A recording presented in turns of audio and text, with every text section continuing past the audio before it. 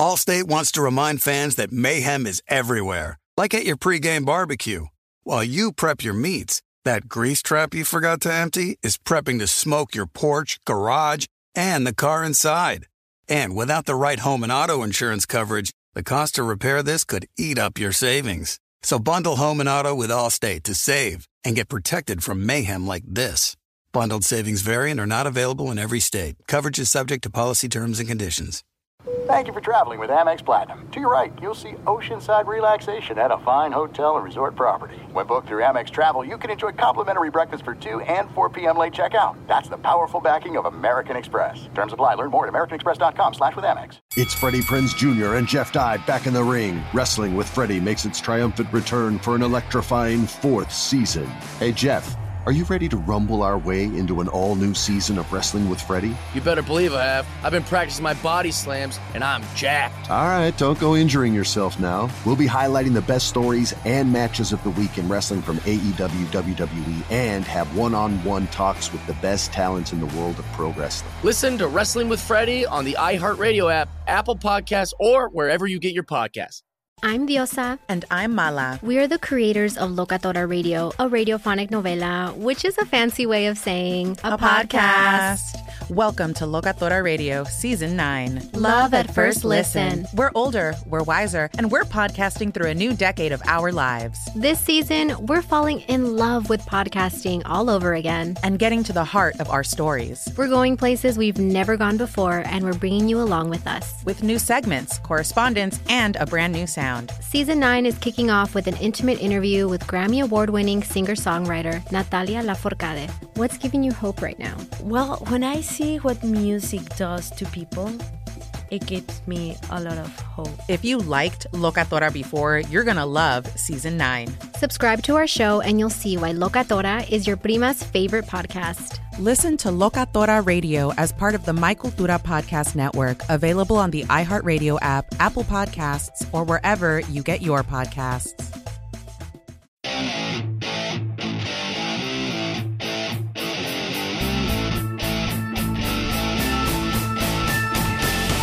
What is going on, everybody? John Middlekauff, 3 and Out podcast, back and at it again. We are close. We are very, very, very close to football. It's July 15th.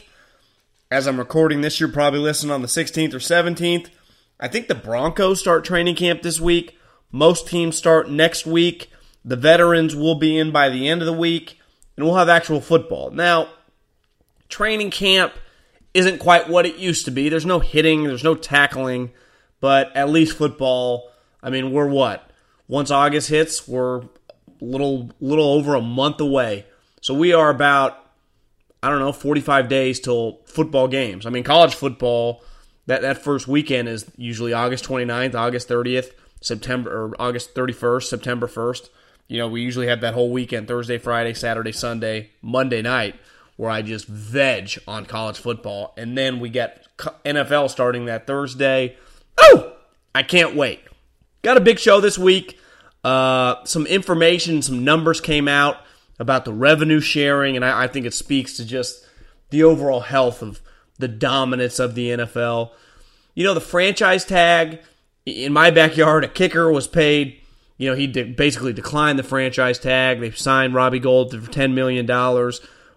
Grady Jarrett got $68 million, and Clowney, and they couldn't come to an agreement. Now, part of that is, unlike the Falcons and the 49ers, Bill O'Brien doesn't want to sign Clowney to a long-term deal.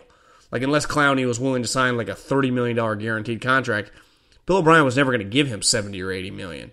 But just have some thoughts on the franchise tag. And then someone in my DMs, Middlekauff Mailbag will be last. You can always slide up in my DMs, at John Middlekauff is my Instagram handle. But just people have been shooting me some ideas. We've had some ideas on fantasy football. Maybe we'll start a 3 and Out fantasy football league. Someone's like, you should go through all the young quarterbacks and just go their ceiling and their floor. So what I did is I wrote down Rosen, Allen, Darnold, Lamar. I mean, basically every quarterback under 26 or 27. And I wrote what I think their ceiling and what their floor is. Fun little exercise.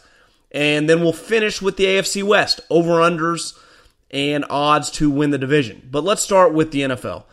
There was a tweet this week that the 10 largest audiences on television for sporting events were all NFL games. Shocker, the NFL dominates.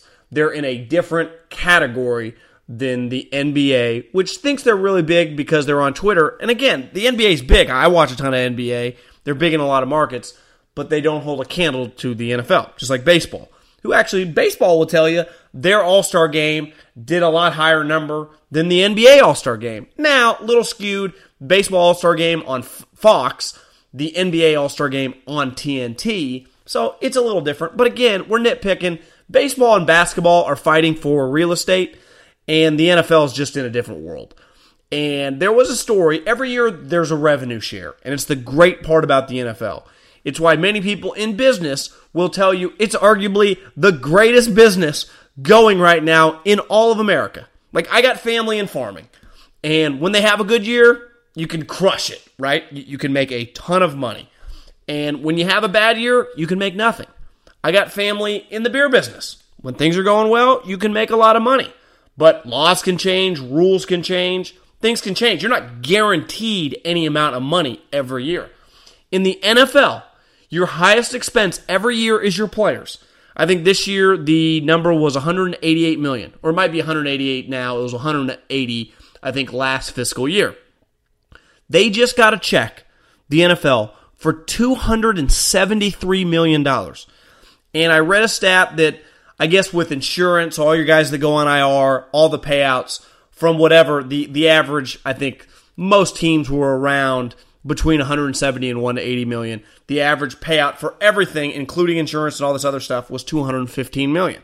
So you're still 60 million in the plus. So if your coaching staff, hell, even if you're paying John Gruden $10 million and the rest of his coaching staff, I don't know, a combined 3 or 4, if your coordinators each make $1 million, all your assistants add up to another couple million, you still have a ton of revenue. That's not even counting your game day receipts, parking, food, all the revenue that you're gaining, signage inside your stadium. It can't be overstated the amount of cash that is being generated right now by the NFL. And I know the progressive Twitter love shitting on the NFL. They got issues. Yeah, every league has issues. Every league has issues. And I recently went out on a date, online dater, and with an older lady. I'm about to be 35. She was in her 40s. And she had a child, a young boy. And she's like, you think I'm going to let him play football? And I said, of course you should let him play football. Especially in high school. I mean, I didn't play football, padded football, till I was in high school. I got no problem, like pee-wees, junior pee-wees, but you can play in high school. The game has never been safer. The game has made massive amounts of progress in keeping the game safe. Now, personally, I like the violence. I like the hitting. I like snot bubbles. I like watching guys get laid out. But from a business standpoint, and now as someone who depends on the business of football to make money. Think about this, all the people that are getting rich in the NFL. One, no sport by a wide margin has made more players rich. And that's part of just the NBA people would be like, well, there's more players. Yeah, well, that's the sport. And more people in the NFL are getting rich than in your sport. There is a tiny, tiny percentage in the NBA because there's only 12 players on a roster and only probably, 8 to 9 of them are making 7 figures. Obviously, the top couple are making boo-goo, just stupid money. But the majority of guys in the NBA, around for 4 or 5 years don't make that much money. And in baseball, there's double the amount of NBA, but it still doesn't reach the equivalent of the NFL. So it's just, all the players are obviously getting rich. All the coaches are clearly getting rich. All the executives are getting rich. And here's the other thing. A lot of people in the media, like me, I wouldn't call myself getting rich yet, but I'm making pretty damn good money just talking about the NFL. Like, this is a cash cow that's feeding a lot of people. So I often get offended. And again, I'm not saying Roger Goodell's perfect. They haven't screwed up over the years. Welcome to life. Everyone screws up. But they are generating so much cash for so many people. And the game, I just don't know if it could be any healthier. I mean, now that I do this show, and you guys slide up in my DMs, I get so many questions now. And I never played fantasy football because I always aspired to work in real football. So once I did it, and then I realized, I was a little overrated working in the NFL. But, it was awesome. And then I started playing daily fantasy the last couple years. I've still never played in a fantasy football league. Maybe I need to be more open to it, because clearly a lot of you guys like it. And again, it's a big reason for generating money for the league. Here's another thing the NFL has going for it. I say it all the time. Like, again, I talk crap about the other two sports. I got the Giants game on right now. They're 5 games under 500, but they've won like 9 of 11. I consume an unhealthy amount of live events. Literally every day of the year, multiple live events a day, all sporting events. So I watch a lot of the NBA. But as a gambler, and I've been gambling pretty consistently since college, took a little hiatus in the NFL. I don't know if it was legal or not, but I also scouted the West Coast, so I'd slide through Vegas, and I was like Pete Rose. I'd always bet on my team. One game, I think I lost some cash. We lost to the Ravens. But gambling on basketball sucks. Because in the NBA currently, you never know who's going to play or not. Load management. All of a sudden, you bet on one team, the dude's not playing. And obviously in basketball, one player impacts the game greatly. In baseball, I mean, the only time I'd ever bet on baseball is if I'm in Vegas and drunk. Otherwise, I would never bet on a baseball game. Now, the playoffs are a little different. But football, every regular season game is fun to bet on. And obviously the playoffs speaks for itself, and the Super Bowl is the most bet event of the year. I've actually, as someone, again, who loves to gamble, golf, to me, beside March Madness, is the second most entertaining sport to bet on. Now, it's the hardest because you're usually betting on one guy. I mean, you are betting on one guy against the field. Now, you can bet on top 5s and top 10s. But the NFL, to me, the point spread, the teams are the closest, it's the most competitive league, is the most entertaining sport to gamble on. So when I often hear, like, what gambling's going to do for sports? No, gambling's going to help football. I don't know if it's going to help the other sports anywhere near as much. And as someone who participates in gambling, I'm pretty confident that that's the case. So the NFL, the demise, everyone was writing them off a couple years ago. They were smart. Because this would be the one thing if I ever sat down with Adam Silver. I know you love being progressive, but it turns a lot of people off. I don't want to hear about politics with sports. So yeah, they quote-unquote support their players. So does the NFL. The NFL had one issue with one guy, Colin Kaepernick. Kenny Stills still does stuff. He's still in the league. A lot of guys do. Now, they blackballed Colin Kaepernick. Fact. I agree there. I'm not ignorant enough. I had a front row seat for it. That happened. I don't know exactly how it happened, like if everyone talked. But once Colin Kaepernick started suing the league, like, I got news for you. It's why today, and I'm not trying to go down this Colin Kaepernick rabbit hole, but he got blackballed originally, and then he chose to sue the league, and the moment he did that, he was never going to play in the NFL again. And it's one conversation that I consistently see on Twitter, like, why is Colin Kaepernick not in the league? Well, I don't know. Did you guys see? He had a lawsuit against the league, and they paid him off to go away. Like, usually, like, once you pay off your wife to go away, you no longer still date your wife or are married to your wife, right? It's over. The relationship ended there. So the NFL has had its issues. They've done a good job to get out of it. Roger Goodell, who is a much maligned commissioner over the years, again, has made players, executives, coaches, clearly himself, and a lot of people like myself associated just on the periphery of the NFL a lot of money. Well, not me, a lot of money, but you know what I'm saying. Being able to be gainfully employed because people care about the NFL. Fans care about the NFL. Why? Because it's the one sport when the season starts consistently that over half the league has a legitimate shot to make a run. To not just make the playoffs, but to make a run. Now, when all the dust settles, you're like, oh, that team actually didn't have a chance.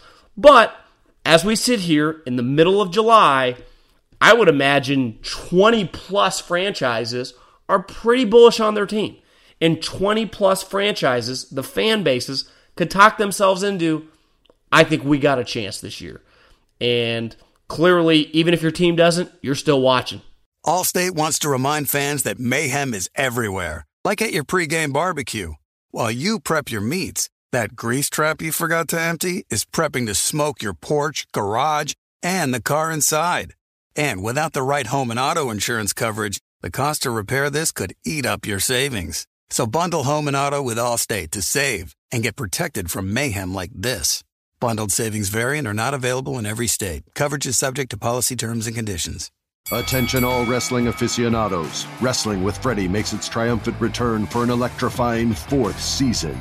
This is Freddie Prinze Jr., and I am beyond thrilled to announce that our wrestling extravaganza is back, and joining me once again is the one and only Jeff Dye. Get ready as we highlight the most jaw-dropping matches, dissect the fiercest feuds, and uncover the latest twists and turns in the world of pro wrestling. We're dusting off our legendary side quests and unleashing a barrage of brand new segments that will keep you guys on the edge of your seat like our talks on Unsanctioned Thursdays. Freddie, you know we got to give the people what they want. This season, we have an all-star lineup of special guests who are going to be gracing our podcast, bringing with them their own unique insights, experiences, and all of that in the world of pro wrestling and beyond. Whether you're a seasoned wrestling veteran or a fresh-faced newcomer, we promise an experience like no other. So buckle up, wrestling fans. Listen to Wrestling with Freddie as part of the My Cultura Podcast Network, available on the iHeartRadio app, Apple Podcasts, or wherever you get your podcasts. NFL Total Access, the podcast, is getting you ready for the 2024 NFL Draft. I'm your host, Andrew Levy, and I'll be delivering 2 shows a week to make sure you're caught up on the very latest NFL news, including every free agency move and how it changes the draft needs of your favorite team. Draft experts and talent scouts, mock drafts, and a few shock drafts, too. NFL Total Access, the podcast, is already on the clock on the iHeartRadio app, Apple Podcasts, or wherever you get your podcasts. If you love sports and true crime, then there's a new podcast from executive producer Dan Patrick and hosted by me, Jay Harris, that you won't want to miss. Playing Dirty: Sports Scandals. Each week, I'm squeezing the juiciest details from some of the biggest sports scandals ever. I'm talking Marcus Dixon, Olympic gymnastics, Cain Velasquez, salacious Super Bowl-level scandals.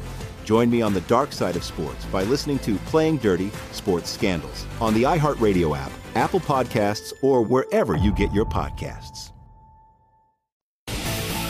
I saw this thing tweeted the other day from CNBC's Twitter account, and it was of like Jeff Bezos in, I think, like 97 or 98, when Amazon was kind of taking off. I mean, this is 20 plus years ago, and I mean, he still stands by this motto. But all he talked about was all Amazon's goal and company motto was going to be was everything is pro-consumer. We're going to have the best customer service. We're going to have the cheapest prices. We are going to do everything possible to make it the best experience for the consumer. Because at the end of the day, consumers love us. 1, they'll be loyal and will always have their business. And 2, it just grows and grows and grows. Now, obviously, no one ever thought they would become what they have become, but they are still a consumer-friendly organization in 2019 as arguably the biggest company, maybe statistically they are the biggest company in the world. I mean, hell, as one of my buddies who lives in D.C. was telling me, I mean, I think anyone that follows business knows this, but I think sometimes it escapes our mind, like, they don't make money off the products. They actually lose money off shipping you stuff. There's a reason you go to Best Buy and you look at something, and then you type it into Amazon, and it's way cheaper. Like, Bezos ain't making cash off that. Now, he's making a lot of money off a lot of other things, but he's not making cash off that. And I say this all the time about the NFL. They are by far the most consumer-friendly organization.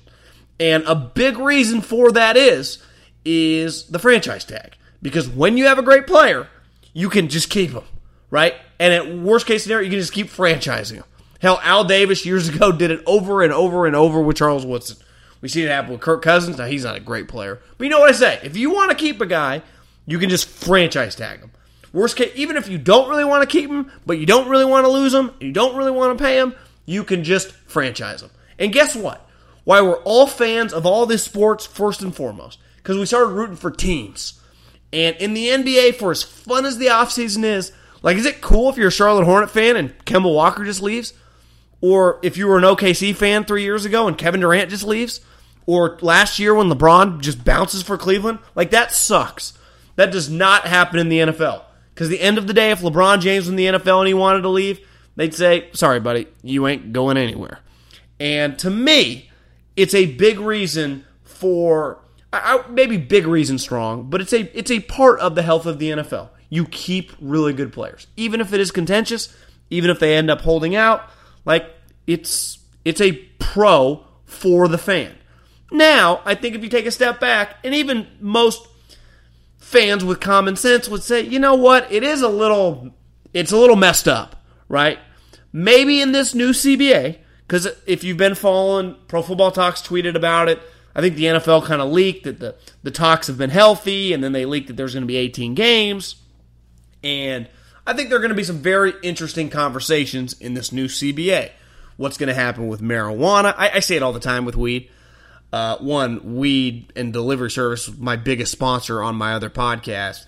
Like, I got news for you. Weed is here to stay. We're never going back.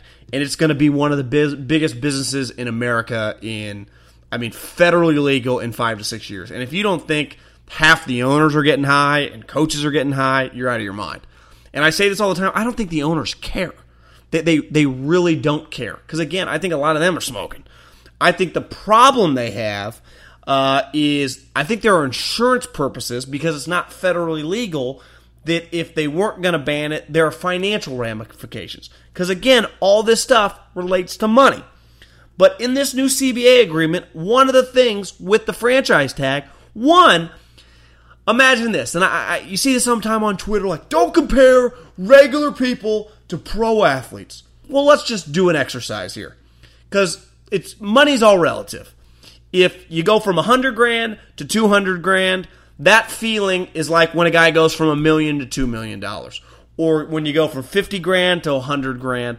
Like, doubling your income is doubling your income. It's relative at any amount of money. So let's just say you were a player making, I don't know, $3 million. Robbie Gould last year made $2 million, a little less. Maybe it was like 2.2. And this franchise tag was going to more than double his income.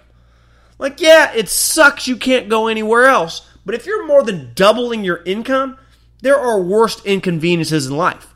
Now, what every sport has fought for in free agency, part of being a free agent is, the key thing there is free. Like, you can do or go wherever you want, whatever the market bears. So maybe, like, a compromise on this next CBA would be, what if you're going to franchise tag me for, like, Clowney, who's getting $15 million. Remember last year, Le'Veon Bell, who was franchised 2 years in a row. Maybe the contract should be, you have to, at the highest number, it's guaranteed for 2 years. So, for example, if Clowney, I don't even know what his franchise tag number, let's just say it's $15 million. If you are going to franchise tag me, you guarantee me a 2-year deal at $30 million. So it's double the price. Or whatever that franchise number would be, based on those 2 years. Remember, it goes up like, I think 125% in the second year. So maybe it's, okay, you're going to franchise me, you're guaranteeing me $35 million. And then if you do trade me to another team, that team has to negotiate a new contract. That franchise tag doesn't follow me. Like, I'm a free agent, you're trading me to that team. They have my rights, but they have to pay me a deal. Again, I haven't thought all this out, and it would be complicated, but maybe that's something the players could fight for. And I've heard Albert Breer, I think he's told Colin this before, I know he's written this, that actually the franchise tag, us in the media and people on Twitter complain about it more than the players. Because again, let's just pick a person, and I think the average income in America is like $50,000. So let's say a guy with double that amount of income, you're just making $100,000. Imagine if your company that you wanted to leave, but they're like, you know what? We'll guarantee you 2 years at $400,000. Like, you probably could suck it up for a couple years. And again, one of the big reasons the guys that do bitch and moan about the franchise tag is because it doesn't give them that much security. Because if you do get hurt that year on the franchise tag, you might never make it to your second franchise tag year. That was Le'Veon Bell's big issue. Now, it kind of bit him in the ass, but he had technically already made it to the second year. Like, they were offering him the money. Once you start playing, you're guaranteed that money. He just thought he was going to get a lot more money that ended up not coming. I just do think there is an angle for these players to argue if you are going to franchise tag, it immediately rolls over to a 2-year contract at 100, that year plus 125% of that number. Again, so $15 million, it would be like a 2-year, $35 million deal if the Texans want to sign him. So it de-incentivizes teams that don't really want that player. Like, one thing's clear. We've seen the 49ers wanted Robbie Gould. No people with the 49ers. People are like today, the 49ers gave in to Robbie Gould's demands. No, they've had this offer on the table for like 3 months. Robbie Gould just wanted to be on the Bears. The Niners and Robbie Gould were not bitching and moaning about money. It was that Robbie Gould does not want to live in California anymore. He never moved his kids out here. He never moved his wife out here. He lives in a hotel. He wants to play for the Bears. Now, someone clearly got into his ear and said, Robbie, one thing, the franchise tag this year would have paid you what you've made the last 3 years combined. 2, with this 2-year, $10 million offer, you're just insane not to take it. I think he'd made like a career like $19 million in his career. Again, $10 million, if you're a kicker, is a lot of money. And he took it. Now, I still think, and I don't know, I haven't texted anyone with the Niners today, I don't know if he's truly happy. Like, he didn't really want to sign that deal. He just did it out of financial, just having some financial sense.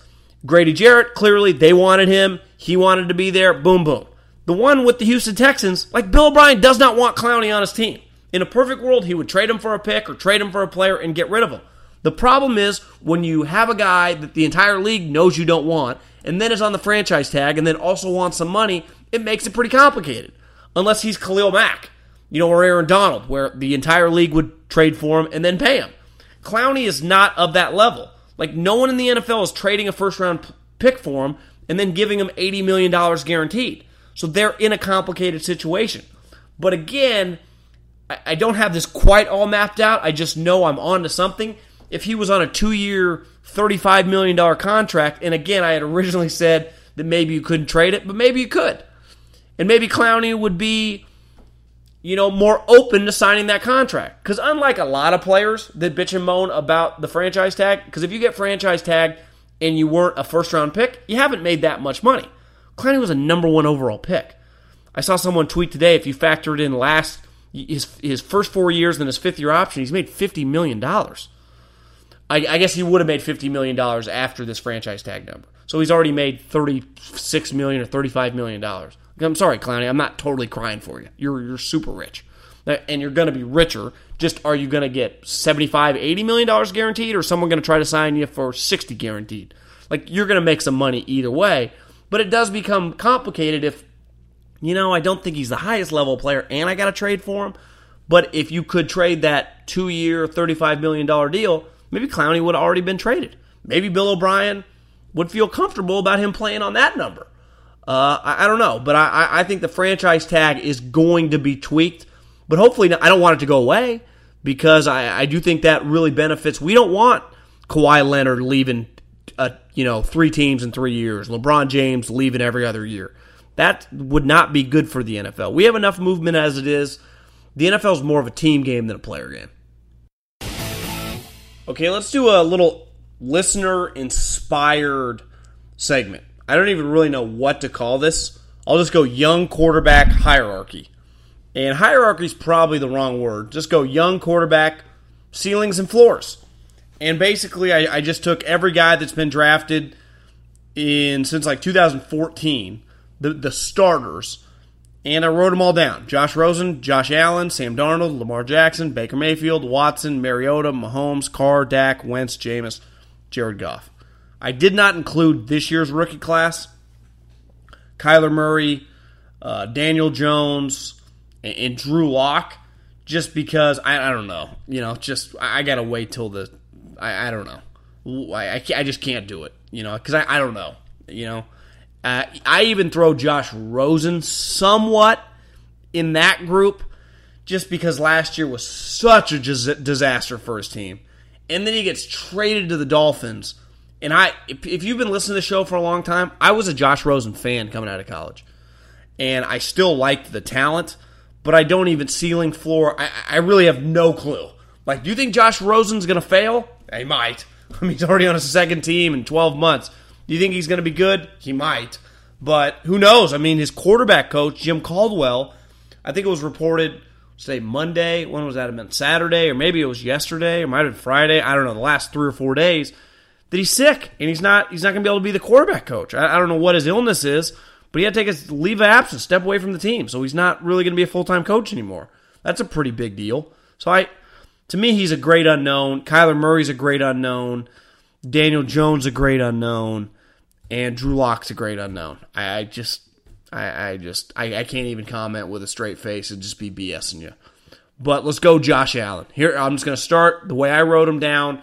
I went to ESPN.com, looked at basically the standings, and I just wrote them down so I started on the AFC East and kind of worked my way down to the NFC West.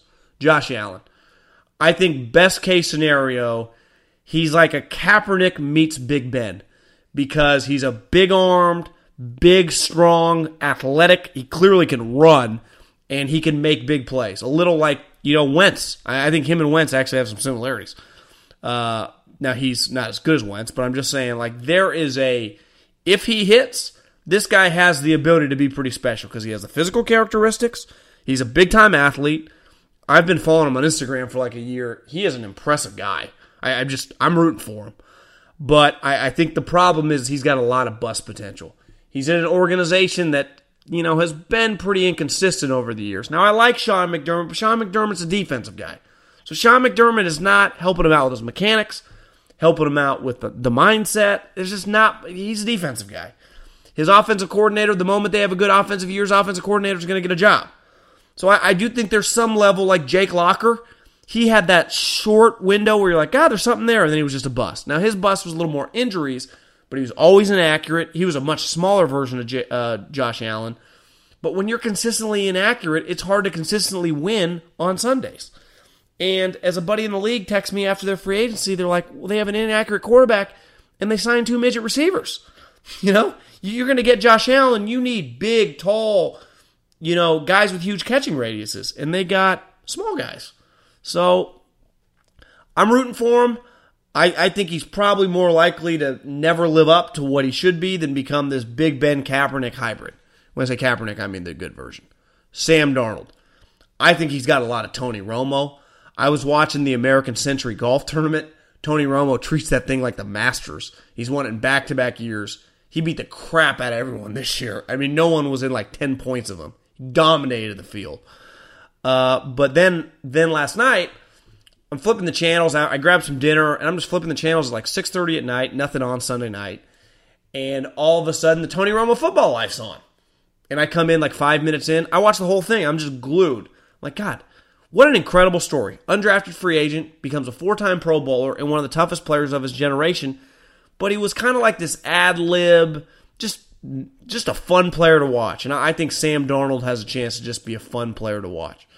But his bust potential, he throws a lot of picks. He's pretty inaccurate. I couldn't quite think of the quarterback who he'd be like, but he's got a chance to maybe just never that good of a player. I think it's that simple. To me, Lamar Jackson, remember RG3's first year when obviously his stats were a little skewed because they were throwing easy passes, but it was clear this guy's really talented. You just watch Lamar run around. He can hit some big plays. Clearly there's a lot of talent there.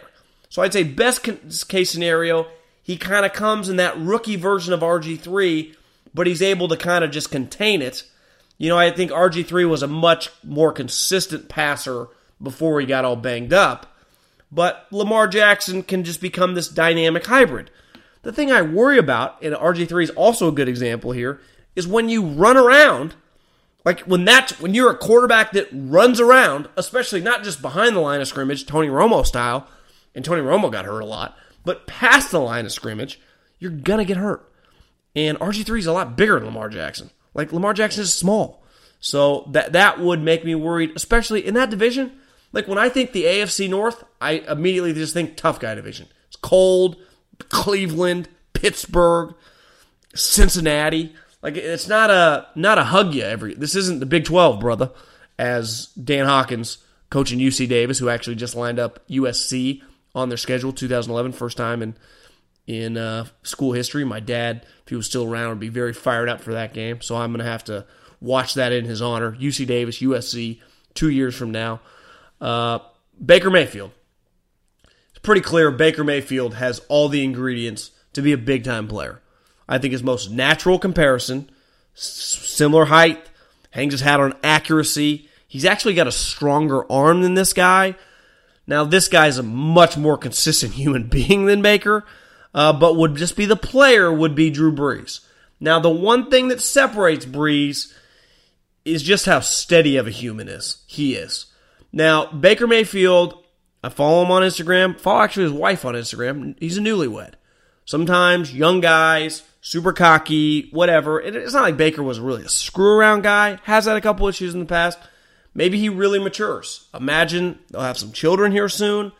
Maybe he becomes like Drew Brees.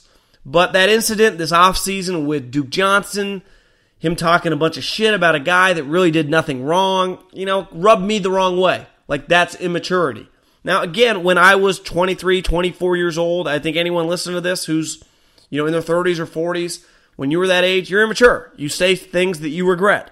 So maybe in 3 or 4 years, Baker looks back and just realizes, yeah, I shouldn't have said that. Now, what made Drew Brees pretty special is Drew Brees never said things he shouldn't regret. He was elite character from probably the time he was like 10 years old. So, that's really kind of what separates Drew Brees beside the elite accuracy. Because Drew Brees' comp is really Steve Young, who, again, elite maturity, elite accuracy.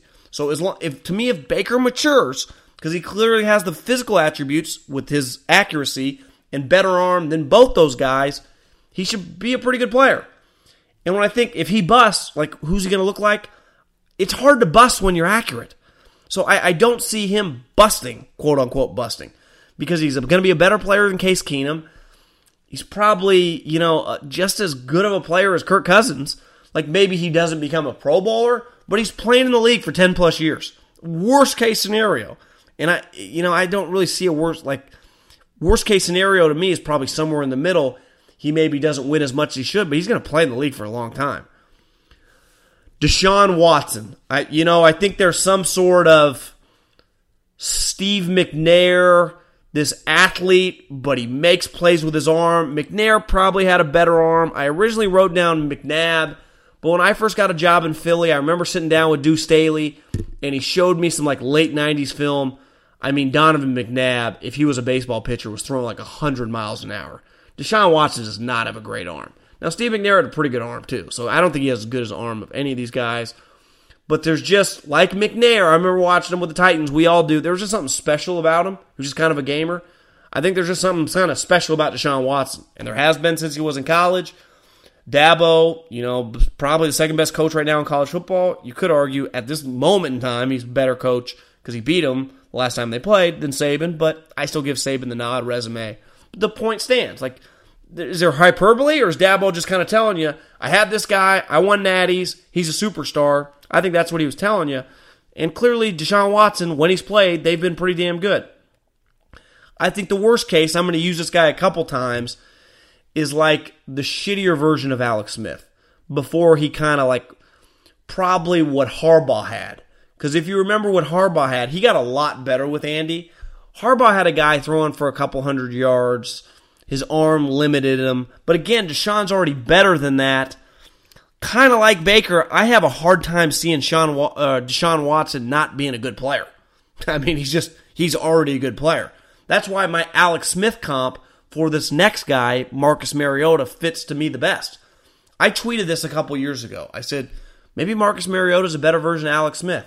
And Titans Twitter, which I didn't know at the time, would be like the equivalent of talking crap about Taylor Swift. They came after me. I said, he's Alex Smith, but a better version. And you know what? That's probably what he is.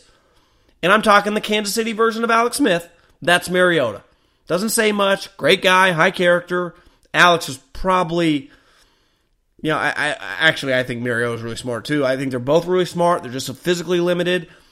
People forget, but the first 3 or 4 years of Alex Smith's career in San Francisco, he was always injured. He battled a lot of injuries. He missed a lot of games. So maybe Mariota just kind of physically matures a little later and can stay healthy. But I think there's a chance that if he just busts, he's just one of those guys. And to bring this guy back, now he's a better version of this guy. But certain players, Jake Locker is an example, RG3, whoever, and because he is kind of a runner, just always stay injured. There's a chance he just can't stay healthy. Patrick Mahomes. Well, we saw what he was. He's an elite player. His ceiling is clearly what we saw last year, and probably even higher because he is only his first year starting. His ceiling, you could argue, as Michael Jordan said, is the roof. What Michael was trying to say is there is no ceiling. There really isn't. I feel pretty confident saying that This is not hyperbole to know that Mahomes kind of has the league by the balls.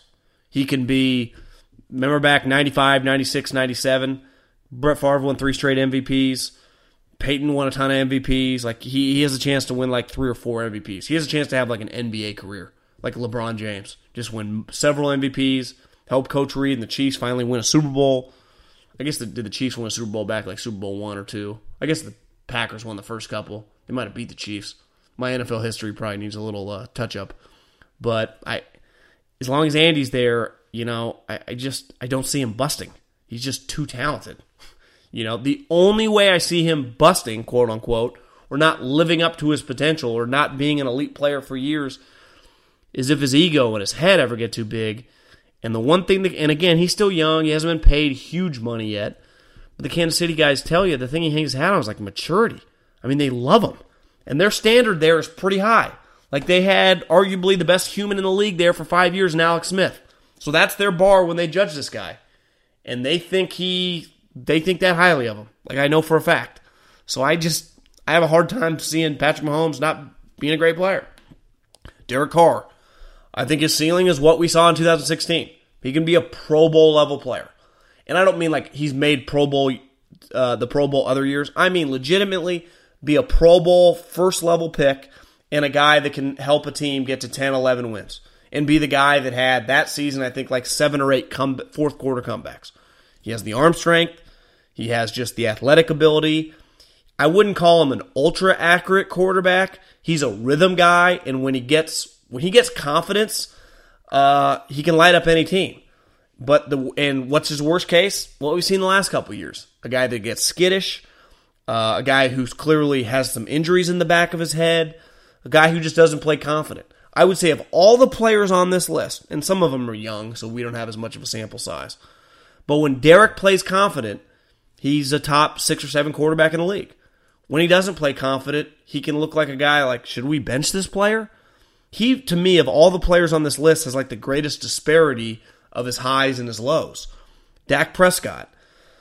I think the best we've just seen, what we've seen the last couple years. He's a really solid starting quarterback. He's a good athlete. He's got a good enough arm.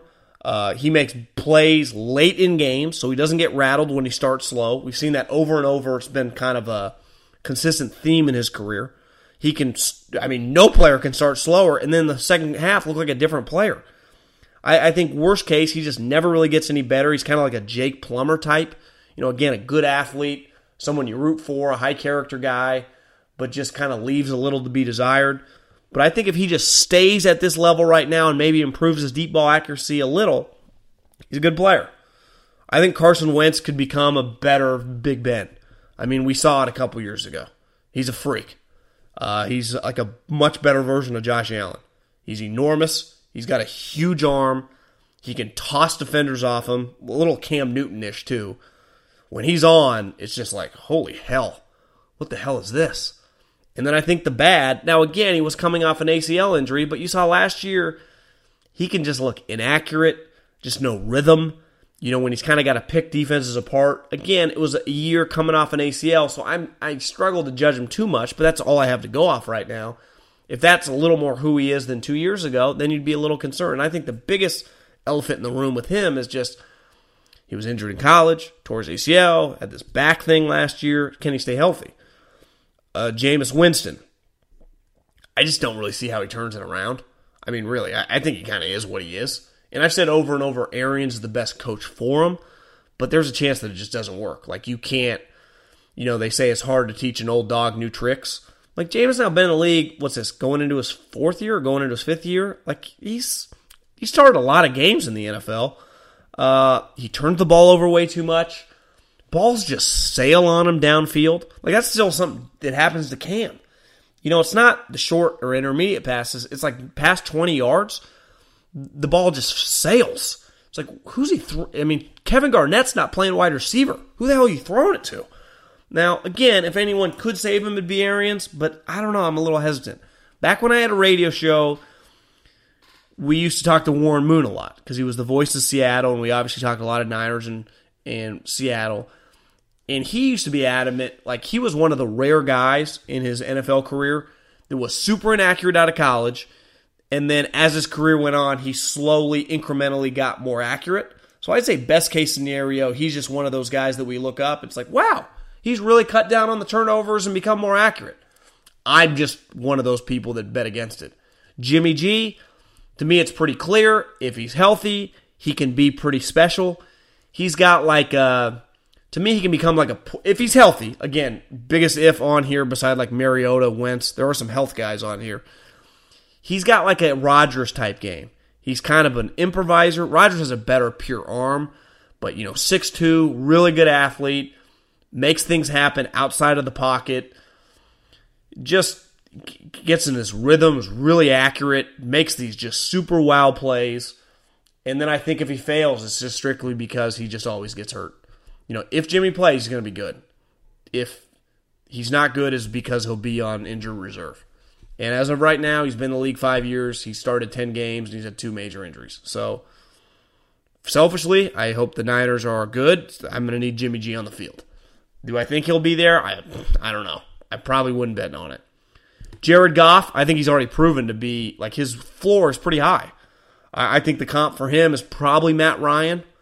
I think there's some Matt Ryan. If I did put Rosen on this list, best case, I think he's got a little Matt Ryan into him too. And I think Jared Goff just can get a little better, but he's already good enough. We've seen it. You're good. If your team's Jared Goff can be your starting quarterback and go to the Super Bowl. Jared Goff's good enough to win with in the NFL. And then if I did worst case, he's already better than Kirk Cousins. So if for whatever reason the Rams don't like him in a couple years, someone else will take him.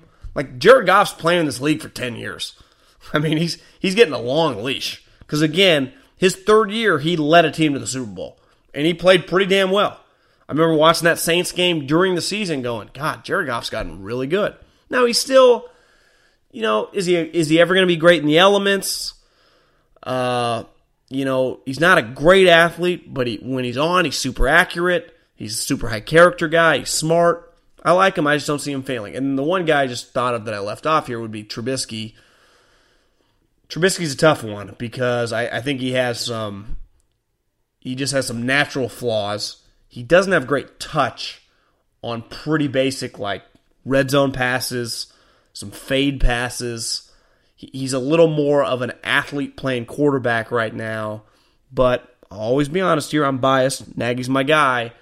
I just think having Matt Nagy around him, who's a quarterback, who's worked with all types of different quarterbacks now, from Mike Vick to Kevin Cobb to Alex to Mahomes to now Mitch. He's got a pretty wide range of players and been around Coach Reid for 10-plus years.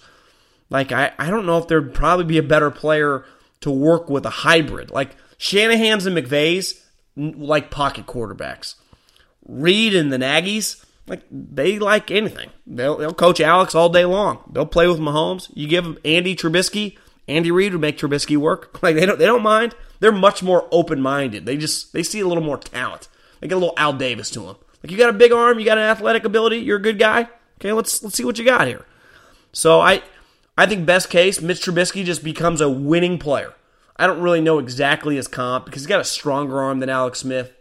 He's probably a little bit more explosive. An explosive runner. When Aaron Rodgers was younger, he could run around. Josh Allen on here can run around. He's not Lamar Jackson, but he definitely can move. And I think worst case scenario, he just never gets any better. And I think we'll have a decent feel after this year. Anyone can throw a 5-touchdown game against a really shitty team. To me, it's not about the super highs. Not that those are bad. I mean, you want 5-touchdown games. But can you just put together a good season? Because if you're a good player, through 16 games, you're going to have a couple stinkers. But of your 16 starts, can 13 of them be winning football? And, if your team's good, you should win 10 or 11 games. And last year, clearly, they depended much more on the defense. They should have. They had the best defense in the league.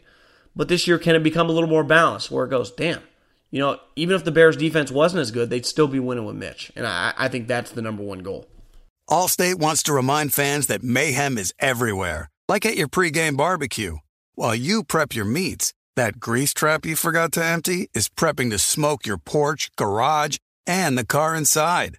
And without the right home and auto insurance coverage, The cost to repair this could eat up your savings. So bundle home and auto with Allstate to save and get protected from mayhem like this. Bundled savings vary and are not available in every state. Coverage is subject to policy terms and conditions. Attention all wrestling aficionados. Wrestling with Freddie makes its triumphant return for an electrifying 4th season.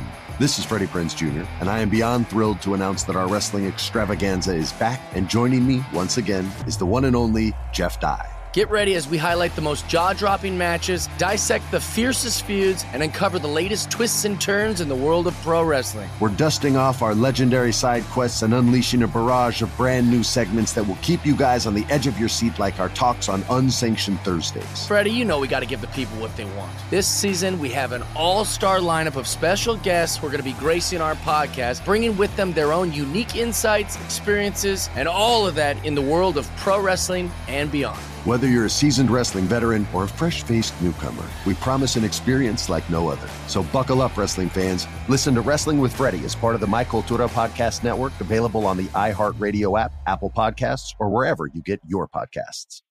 NFL Total Access, the podcast, is getting you ready for the 2024 NFL Draft. I'm your host, Andrew Levy, and I'll be delivering 2 shows a week to make sure you're caught up on the very latest NFL news, including every free agency move and how it changes the draft needs of your favorite team. Draft experts and talent scouts, mock drafts, and a few shock drafts, too. NFL Total Access, the podcast, is already on the clock on the iHeartRadio app, Apple Podcasts, or wherever you get your podcasts. If you love sports and true crime, then there's a new podcast from executive producer Dan Patrick and hosted by me, Jay Harris, that you won't want to miss. Playing Dirty: Sports Scandals. Each week, I'm squeezing the juiciest details from some of the biggest sports scandals ever. I'm talking Marcus Dixon, Olympic gymnastics, Cain Velasquez, salacious Super Bowl-level scandals. Join me on the dark side of sports by listening to Playing Dirty: Sports Scandals on the iHeartRadio app, Apple Podcasts, or wherever you get your podcasts. Okay, some AFC West over-unders. Let's dive into it. Clearly the Chiefs, who have won this division now a couple years in a row, are the heavy favorites at minus 160. They have the defending MVP as a quarterback. They kind of have this unknown with Tyreek Hill, but it's pretty clear that he's probably not going to get suspended long. Their big Achilles heel this last year, and really the last couple years, has been their defense. And people forget, like, all the Chiefs have been an offensive team the last couple years, but when Coach Reid first got there and Bob Sutton came with them, they were a defensive team. Like, remember that the one year when they didn't have a wide receiver score? When he got there, they had Justin Houston, Tamba Ali, Dontari Poe was still good, Derek Johnson was young, Eric Berry was sweet. They were good. They drafted Marcus Peters. Like, they were a defensive-heavy team. So I do think they can transition back to somewhat being a little more balanced. They did sack the quarterback a lot. Now, they got rid of Dee Ford, but they added Frank Clark. Chris Jones, you know, I saw a Pro Football Talk headline that they're still, I don't know what's going to happen there. They need Chris Jones. I mean, he's one of their better players. But to me, their over-under's 10. You know, I'd say worst case scenario, that's a push. They're a 10 to 12 win team. I mean, they're just, is Patrick Mahomes your quarterback? If Patrick Mahomes plays 16 games, I don't see any way they don't win 10 games. They have an enormous home field advantage. They kind of are in this Super Bowl window now these next couple years. One of the better coaches in the league, offensive just minds. Spagnuolo, who knows? He can't be as bad as Bob Sutton's been the last couple years. It's not all of his fault. I mean, their personnel, they got rid of Marcus Peters, who it was the right time, and then Eric Berry got hurt. They added the Honey Badger, which, I mean, Honey Badger might be my favorite player in the league.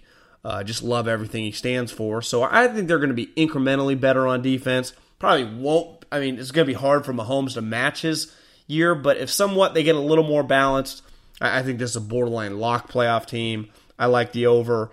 Now, the value, though, is probably you get the Chiefs at minus 160. So you got to bet $160 to win 100. The Chargers, who I think finished with what? The same record? I guess maybe they had one less loss because they were a wild card team. But you can get them right now at plus 190 to win the division. To me, that's where the value is. Because I'd say on paper, I would rather have Mahomes than Rivers. But then the next 50 guys, you could argue the Chargers, they might have the best roster in football. Now, coaching staff's all back. The question, one of their key players is holding out. He's a running back who running backs are replaceable, but this guy catches 50-plus balls in their offense, runs for about 1,000 yards. This is a really good player. Melvin Gordon's a really good player. That being said, they got a lot. Hunter Henry's coming back off the injury. Keenan Allen's established himself as one of the best players in the league. Mike Williams really came on last year. Their offensive line is much improved. Their defensive line, they got multiple blue-chip players. They got multiple good defensive backs. They're just good. There's no disputing it. Their over-under's 9.5. To me, it feels like these two teams are playoff teams again. I think the only question is, it's one of the bigger wins in Phillip Rivers' career, that Thursday night game when he went into Arrowhead and got that win. Just a remarkable win by Rivers. But it's just who's going to win the division. I would lean the Chiefs, but I think the Chargers are pretty damn good. To me, a differentiating factor in this scenario is that one team has a home field advantage. The Chargers play in front of the Home Depot Center, which tends to be, not even a home game. So I think that's a big reason why this team probably won't win 13 games, probably end up at 11. So I'd say it's a coin flip. To me, the value's on the Chargers. These next two teams are pretty interesting. The Broncos. Like, you just talk to people in the league, they go, on paper, and I agree, their defense is pretty good. They have a Hall of Fame pass rusher in Von Miller. They drafted a guy last year at number 5 overall who looks like he's going to be a badass. Bradley Chubb might be shortchanging him. 11 sacks, might have been 12 sacks. Really, those two guys are pretty dominant. Guess who their head coach is now? Vic Fangio, who is as good of a coach with pass rushers as any in the league. Those two guys are going to kick ass and take names. Just their defensive unit is just good. Chris Harris is a good player. I expect them to be good on defense. Why? Because Vic Fangio's defenses are good. The question mark here is offense. They have an offensive coordinator who was Kyle Shanahan's quarterback coach. They got Joe Flacco. Philip Lindsay last year was a Pro Bowler as an undrafted free agent, hurt his thumb. How healthy is he going to be? Emmanuel Sanders, their best wide receiver, was also injured. Their offensive line has kind of been a question mark. You got Lord Elway, who's always kind of, like Al Davis Jr., but he doesn't own the team, but he has that type of juice. He's always in the coach's box, listening to the plays, kind of intimidating. Fangio's a little old school, not going to be intimidated by him. He's also never been a head coach. They're over under 7. Clearly, I don't think they're going to suck. They just got too much talent, but I don't think they're going to compete to be a playoff team. They're just not dynamic enough on offense. I actually think 7 feels like the right number. This feels like a push. I just think they're 7-9. When I close my eyes, think Denver Broncos 7-9. I think 8-8 or 9-7 would be a major success. I just struggle seeing them score enough points on offense. And I know Flacco's look great. He's rejuvenated. Elway says he's got football left.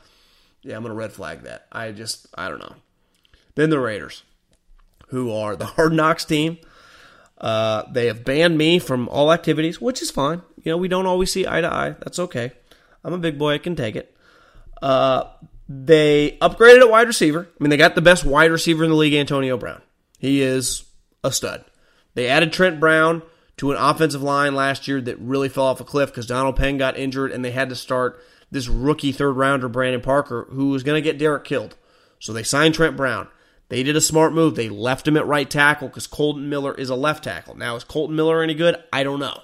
Colton Miller could also get Derek Carr killed if he doesn't get better. Tom Cable has a long kind of recent history of not being good with offensive linemen. Their center is elite, Rodney Hudson. Gabe Jackson, solid right guard. Richie Incognito, who I can't believe they signed, but they got Al Davis.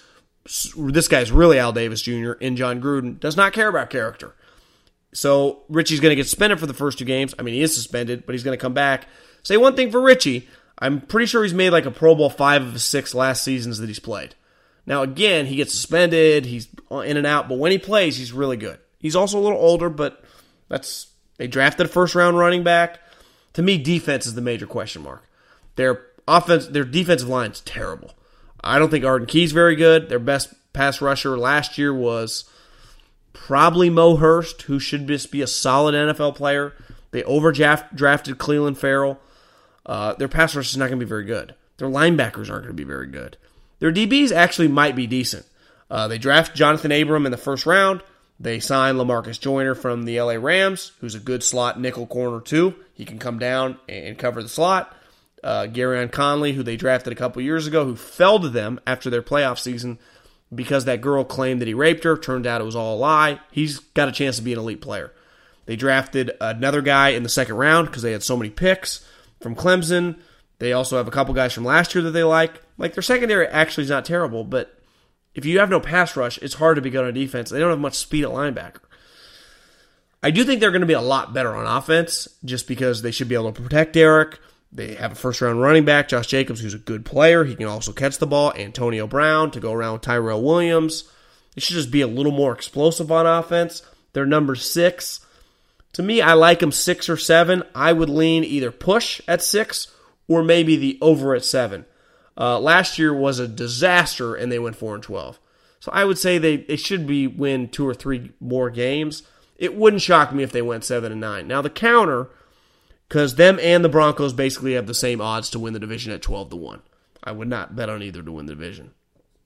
The problem for the Raiders is their schedule is impossible. I think they go on a stretch. It's 45 days where they don't have a home game. Because they're moving, they have to give up a home game every year. They're going to London. It's just a crazy stretch. It's got to be unprecedented in NFL history. But, the Raiders are used to weird shit, so maybe they overcome it. I would be less shocked to see the Raiders win 8 games probably than the Broncos, now that I think about it. Though I would bet neither do. But I could definitely see the Raiders going over the number 6 and getting to 7 and 7-9. And I'd say that'd be a pretty successful season for John Gruden and the Hard Knock squad. So I like the Chiefs and the Chargers over. I like the Broncos as a push, and I like the Raiders as an over. And to me, the value here is picking the Chargers to win the division, just because the Chiefs' odds are terrible. I mean, they're the heavy favorites to win the division. And I do think, just on paper, Chargers are pretty damn good. Okay, let's bang off a couple quick Middlekauff Mailbag questions. We're already about 55 minutes into this pod, so we'll just do a couple. And if maybe I'll save some for later in the week, or maybe I'll just answer you directly on direct message. Your thoughts about Jalen Hurts at Oklahoma, and your thoughts about OU's new 5-star quarterbacks, Spencer Rattler and Brock Vandegrift. Well, I know my guy Drew Hill. I don't know much about Brock, but he told me that Spencer Rattler is pretty damn sweet. And clearly Oklahoma's got a pretty good feel for quarterbacks. I don't know if you've heard of Baker Mayfield and Kyler Murray. I know this about Jalen Hurts. They love him. I mean, he's a super high character, hard worker, leader. They feel very, very good about all that. And listen, they're going to be high on him. I just know I'm not the biggest fan as a quarterback. Now, I can't even think of his name. Lincoln Riley is kind of the quarterback whisperer. Alabama's gone to national championships with this guy as the starting quarterback. Now, a major difference is Alabama plays defense. And Oklahoma traditionally hasn't played that much defense. Now, they hired a big-time defensive coordinator, the guy a couple years ago who was at Washington State with Mike Leach, helped them start kicking ass, who went to Ohio State. So I think they should be a lot better. I think, 11-1, that type year. Tech's going to be a lot better this year. TCU's not going to suck as much. It's going to be a little bit harder of a conference. Do you think people are out on the Ravens too quickly in the AFC North? They had a great run game the past 2 seasons, and even when teams know that it was coming, it was hard to stop. I agree. They're as good of a running team as any in the NFL. Running the ball is not going to be their problem. They're going to have 2 problems, in my opinion. One, passing the ball. Consistently passing the ball. And I'm not talking about hitting pass plays. Lamar Jackson can hit pass plays. I'm talking about must passing downs. 3rd and 9. Can he complete a ball when the entire stadium knows you're passing? 3rd and 6. Can you complete a ball late in the game? I don't think he's a good enough passer. And I just think defensively, while they're still going to be good, they kind of have an ethos and a culture with the Ravens. They play defense, but they lost a lot of good defensive players this offseason. They're not going to be as good. So if they're not a top 3 or 4 defense and they can't really pass the ball, it's hard to be good. Though, John Harbaugh can coach. They still got good players. They should be competitive. Hey, man, just started listening to the podcast. Excited to listen when football season actually comes. Me too. What do you think Dak has earned from his 3 years of play? I'm personally, having watched him play every game in his pro career, I've seen him overthrow Michael Gallup so many times, I started to wonder if he's doing it on purpose. He's not a great deep ball thrower, that's for sure. Dak has to realize the teams play more than it's the team play more than it is his right. I thought that, but I don't know if you're listening, Dak made some comments the other day that he thinks he deserves to be the highest paid quarterback because the salary cap's going up. Dak, I don't give a shit where the salary cap's going. At no point in time, at any moment in your career at this current state, should you be anywhere near the highest paid quarterback. Now, you have been an underpaid quarterback these last several years, but a big reason for your team's success is, one, the defense has been awesome, and two, your running back is a freak show. So, you're a good player, and you've done a good job, and I like you, Dak, but I know Colin talks about this a lot, and he's dead right. Dak, if you're smart, you could play, take 5 years. Hey, go Jerry, listen. Sign me up for a deal, 5 years, 70 guarantees, average 20 a year. That gives you money to sign Zeke, sign Amari, sign Jalen Smith, and let's go compete for Super Bowls these next 3 or 4 years. Let's have one of the best teams in the league. Because what happens if you're the Dallas Cowboy quarterback? I just watched the Football Life on Tony Romo. I think Tony Romo has 2 career playoff victories. He got a Football Life. Do you think if a guy from the Jacksonville Jaguars with 2 career playoff victories would have a Football Life? With the Arizona Cardinals, 2 career playoff victories, getting a Football Life? Dallas Cowboys, you get a Football Life. It's a game changer. So I think Dak, I hate telling people to take less, but you make so much money as a Dallas Cowboy quarterback off the field, even if you're not that good. And his team's already good, so he would make a ton. This is a long one. Diehard Falcons fan living in the Bay Area. What up, brother? Julio Jones says Arthur Blank's word was given last year that he will get a new contract before the season. With that quote-unquote agreement in place, what is the holdup on a new deal? Didn't he get kind of a pay bump last year? You would think the team would already have an idea of what Julio wants, and then if the owner wants that deal done, it also doesn't sound like the front office has that much leverage. It's great that Julio is going to show up to training camp, but if the process continues to draw out, would the team ultimately decide to trade him? If he doesn't get his new contract soon, I fear he could pull a Le'Veon if he doesn't trust the organization to take care of him long term. As a fan, losing Julio would be right up there with the Falcons' blunders with Vic's dogs in 28-3. God, you guys have had some blunders. I would say that why wouldn't Julio trust the Atlanta Falcons? At every turn, they've done everything possible to, 1, win, and 2, take care of him. So I think Julio should trust Arthur Blank, pretty strongly. Just like Dak. Dak, obviously Jerry loves you. He got rid of Romo for you. 2, obviously Jerry is doing everything possible to win. Like some of these players, and I think it's like the LeBron of sports, they try to hate ownership and hate management. I got news for you. You know what Jerry wants to do? Is win. You know what management wants to do? Is win. They're trying to win. If you work together with them, ask Steph Curry and how his relationship is with Bob Myers and Klay Thompson. It's great. We trust him. He trusts us. We work together. And we try to win chips. Now, obviously, basketball's a little different than football.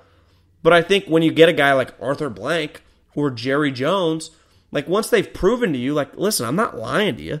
I got your back. Now, would I trust Belichick? No. Would I trust Howie? Probably not. But Jerry Jones, he's not going to screw you if he doesn't have to. If anything, he likes players too much over the years. Would Marcus Mariota be better off without the Titans and their coaching carousel?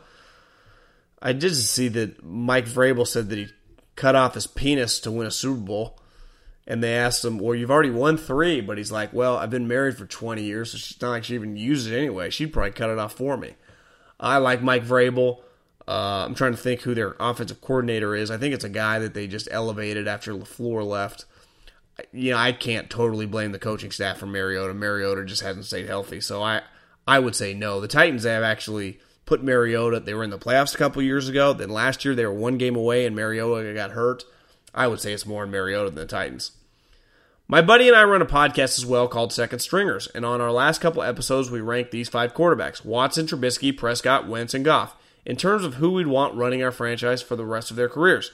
Curious to hear how you'd rank them. Thanks, big fan. Go Saints and Fins. Okay. Watson, Trubisky, Prescott, Wentz, Goff. If I'm going on just who I like, I would go... This is kind of tough. This is really hard. I'd probably go... This is risky, but I'd take Wentz first. Again, huge risk. I'd probably go Watson, Goff, Prescott, Trubisky as we sit here 7/15/2019. And let me just tell you, I like Dak and Mitch Trubisky. I like this group. I would go Wentz, Watson, Goff, Prescott, Trubisky. That would be my order. Don't feel great about it, but that would be my order. It's just my biased opinion, or Seattle Seahawks getting slept on a little bit. First in total rushing yards last season, top 5 quarterback, great coach, probably the best inside linebacker in the game right now, and some young studs coming off a season with more experience. Yeah, I think they're going to be good. I mean, they were a playoff team last year. 2 years ago they missed, and they were still 9-7. Like you said, they still got Russell Wilson. They got 2 good running backs. They drafted DK. They still got Tyler Lockett. Defensively, they did lose their second best defensive player in Frank Clark. Still got Bobby Wagner. They have the Pete Carroll culture. I've been saying over and over, I think 9-7 might win the NFC West. And I think, if Jimmy stays healthy, it'd probably be a 3-team race. Now that Todd Gurley is not the same, I think if you go 10-6 in the NFC West, you win the division for sure. I don't think Seattle's necessarily being slept on because they've made the playoffs 6 of the last 7 years. I think if you ask most people in the NFL, they just tell you Seattle's pretty damn good. What are your thoughts on Summer League for the NFL, similar to the NBA? The league could be 7-on-7 passing league that these skill guys grew up competing in. This would get younger guys reps and young coaches reps as well. What are your thoughts? Well, I think that's what OTAs is. I know a lot of you guys listening don't get the chance to go to OTA practice because you need a media credential, but I got news for you. You're not missing much. But it's just live reps. To me, that's what the offseason is. If you went to offseason, like Summer League is basically just OTAs for the NFL. It's the same thing. But in basketball, like the difference in basketball and football is if you get 10 guys, you can just go to a park and play a legitimate basketball game. You can't just really play a pickup football game. And it'd be hard. I guess I see what you're saying, like 7-on-7 leagues with just teams, maybe play at like a neutral site. I don't know if the league would want to show the routes, versus other players. Like in the NBA, if Zion's playing against Jaren Jackson Jr., that's playing against Ari Hachimura, you're not gaining that much off Summer League in terms of scouting reports. But if I roll out like my legitimately starting lineup, if I'm if I'm the Cowboys and I roll out Michael Gallup and Amari Cooper and I'm playing, the Giants, like I might be able to pick up some things on Amari or vice versa. So I don't think the NFL, like in basketball, that type of stuff's not as important. Like I'm either going to go for 30 on you. Your scouting report, especially during the regular season, doesn't make that big of a deal. In the NFL, games really matter. So I like where you're going there, but I don't think that's realistic. Do you think San Francisco has the best third-string running back in the NFL in Matt Breida? Is there any shot he or McKinnon gets moved before the season to address the other areas of needs on the roster? If all 3 stay healthy, how do you think the per-game touches would break down? Well, I think they would just use those 3 running backs because they only have 2 receivers that I really like. That's Debo and Pettis. They have a tight end who's sweet in Kittle. And then they don't really have anyone else. They're going to need Jerick McKinnon, Telvin Coleman, and Matt Breida to play a lot. I mean, they're going to throw that guy the ball a lot. And hell, I think that you definitely could put McKinnon, and even Coleman has been a very productive pass catcher. You put him in the slot. So I think they're going to need all 3 of those guys because when you're at practice, like Marquise Goodwin, I don't trust as far as you could throw him. I know he won the 40 dash contest, but again, just because you run fast, like can you play? and he consistently gets injured. So I would say that all three of those guys are kept. If I haven't answered your question, I'll either answer it on DM this week or I'll just answer it on Friday's podcast. Appreciate you listening. Football right around the corner. It's late. I've been burning the midnight oil. It's about 9:45. I'm going to hit end, get myself some sleep, enjoy the week. Football is back. Peace.